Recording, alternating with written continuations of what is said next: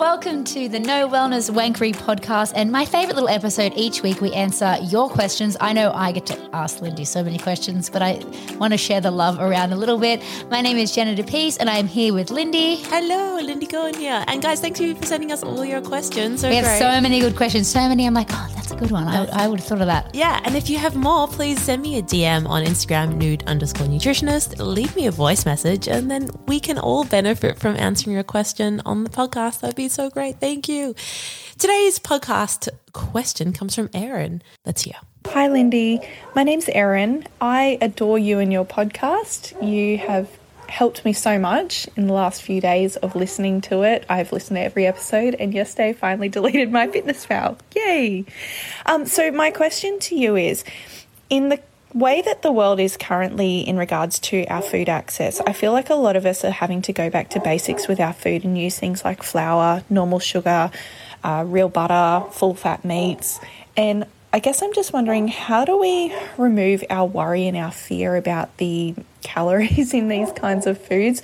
I personally really love cooking, but I still have that fear and worry in the back of my mind of, should I be eating real flour, full fat butter, fat on meats, real sugar? It's very much ingrained in our brains. And I guess when these are the only foods we have access to, how do we eliminate that worry? Oh, they got cut off there for like a little moment, Erin, but this is such a good question. Firstly, yay for deleting MyFitnessPal. You know I'm a fan of that. Very proud of you and very happy for you. And anyone listening, if you want to go ahead and delete it too, I think that's a really great move. This is such a good question. So basically what you're asking is, how do we be okay with the fact that we're eating foods that our ancestors used to eat? And I think let's take it right back and think about those people who a few generations ago didn't have to worry about how many calories they were eating. They simply cooked more at home and they ate the food and they moved on with their lives.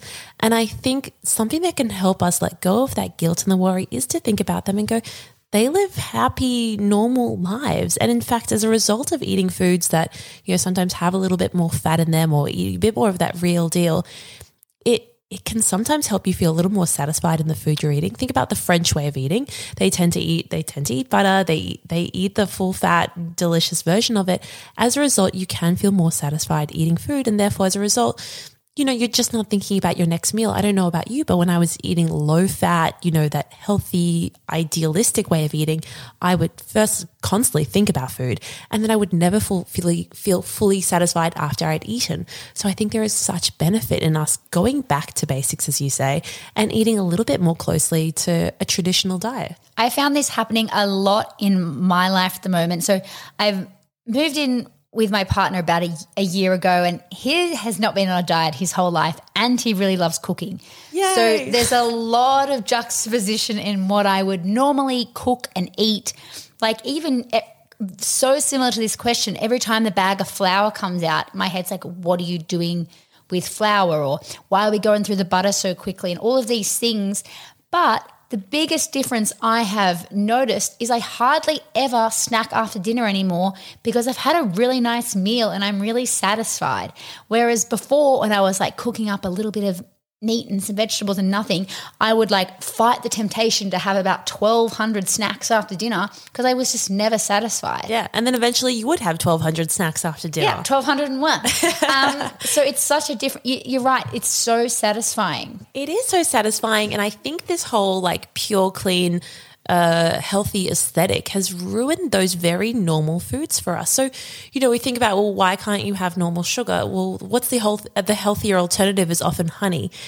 When you look at honey versus plain sugar, your body kind of uses them the exact same way. Sugar is sugar to your body, but for some reason we've been told that honey is a much healthier alternative. It's not. It's still just sugar. So I think we just need to see it as such. And, you're having refined flour. Well, what is so awful about that? What are you really using it for? I think when we're demonizing these foods that are perfectly normal, that can be part of a healthy diet, I think we're going in the wrong direction. My only advice would be to crowd in vegetables and fruit and whole grains and eat all those back to basic stuff, cook at home, and then just make you aiming for those 5 serves of veggies a day. I don't want that to feel like another food rule, like one more thing that you have to strive to do. but only 5% of Aussies are eating enough vegetables. We keep looking for this golden answer when it comes to our health, and that golden answer is just to eat more. Eat more vegetables. It's not to cut out, become obsessive about those small amounts of these other things you're having in your diet. It is naturally just crowd in more of the healthy stuff, cook at home more, make foods that are really satisfying for you, and move on with your life. And I think that is a really healthy way to live. Another part of that question that really interested me was when she was saying full fat meats. And I know, like, I've always grown up, you buy the more expensive meat because it's Heart Smart and it's extra lean. And then I've seen when I've gone to cook at other people's houses, I can immediately taste the meat is not Heart Smart extra lean because it tastes different and it's a lot cheaper, and it makes me think, like, is this not as healthy for me to be eating? Should I be eating this more sometimes? Or if it's just a more budget-friendly way, is eating meat like that fine? It is a more budget-friendly way, and I think the way that it adds, like, people used to eat meat is that they would eat an entire animal. And I think we've kind of gotten really far away from that, where we go like, we'll just eat the chicken breast and we won't eat the entire animal. And I think, like, what we want to be doing is generally eating a little bit less meat than we all do. And personally, I would go for like the normal version. It doesn't have to be the lean meat, because I think sometimes what happens, you go for that lean meat, you don't feel satisfied, you eat it all the time, you eat one type of meat all the time, one kind of recipe, and I just don't think that's satisfying or enjoyable. I like the idea of you should be able to have the full fat meat, whatever that means, and then adding in lots of those vegetables, adding in the legumes, and not eating it all the time. I don't know if you know this, but in the Mediterranean diet, when you look at the frequency of eating meat, they typically will only eat meat like once or twice a month. Once or twice a month? Yeah. So it's all like fish, or what do they eat? Yeah, it's a lot of fish, a lot of vegetarian meals as well. Mostly seafood and maybe a little bit of chicken, but a red meat would only be once or twice a month. And it's like more of a special occasion kind of thing. Because if you think about it, let's say you had an animal, you're on a farm, you slaughtered an animal to eat it, you would work your way through that food and you wouldn't get to eat all that much animal because just it wouldn't. Whereas nowadays we have such an oversupply of eating animal that we only eat one part of the animal, we leave the rest for other stuff, and we eat it often. So I've recently been trying to generally eat less meat, not as a diet rule, but just something I want to do for my health. And so when I do eat meat, I do want to have maybe I'll have lamb on a Friday night as like a yummy thing to do. And I do still eat a bit of meat, but just definitely not nearly as much as I used to. The part of the question I think that stands out to me is like, how do you reduce the worry about eating these foods? How do you? Is it just the more you eat them, the easier it becomes? Yeah. Is it about just making sure every recipe has loads of veggies and things in it so you can still feel good about it, but shouldn't you just still feel good about it regardless of that? Yeah, I think nutritionism does tell us that there is one way to be healthy. You know, we think it's this high protein, low carb way of eating, and remembering that there are many ways to be healthy. And that way of being healthy for you might look like cooking all your food at home, or a lot of your food, which it sounds like you're doing, Erin, which is amazing, and using ingredients that are like, familiar and, pretty unprocessed foods really, and cooking them at home and enjoying them. And most of the time they'll have lots of vegetables and whole grains, and sometimes it'll be a cookie and it'll be delicious, or sometimes it'll be like just, a meat cook up, and that's going to be part of a healthy diet. But it doesn't have to be perfect all the time, and you definitely don't have to go for those healthified versions of all of these things to be perfectly healthy.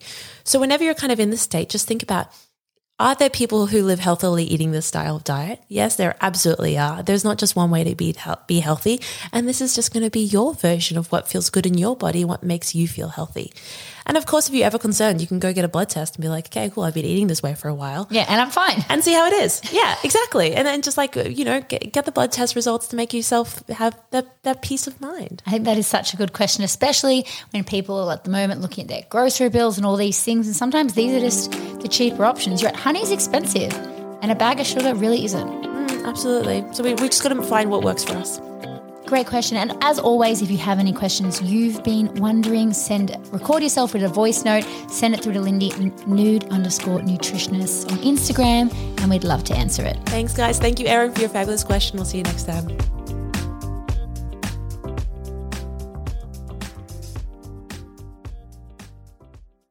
Hey, I've got a question for you. Does binge eating feel like your dirty secret? And are you sick of trying to be good, but falling off the bandwagon and losing control around food? If so, I can help. Binge Free Academy teaches you how to beat binge eating and feel in control around food, giving you doable, evidence-based strategies. You'll get lifetime access to 30 practical step-by-step video lessons, 12 group coaching calls with me, and become part of my Binge Free Academy community for life. As a recovered binge eater, I get it. I know there's no quick fix or one-stop shop for binge eating. And so that's why I want to give you the ongoing support and care you need and deserve. And I'm so confident it will help you that I'm offering you a 30-day money-back guarantee. So no risk or reward. You can take control over your food and your life. And I think it's the best investment you'll ever make towards reclaiming your life, your health, and your happiness. To learn more about Binge Free Academy, you can click the link in the show notes or go to lindycohen.com/binge-free-academy.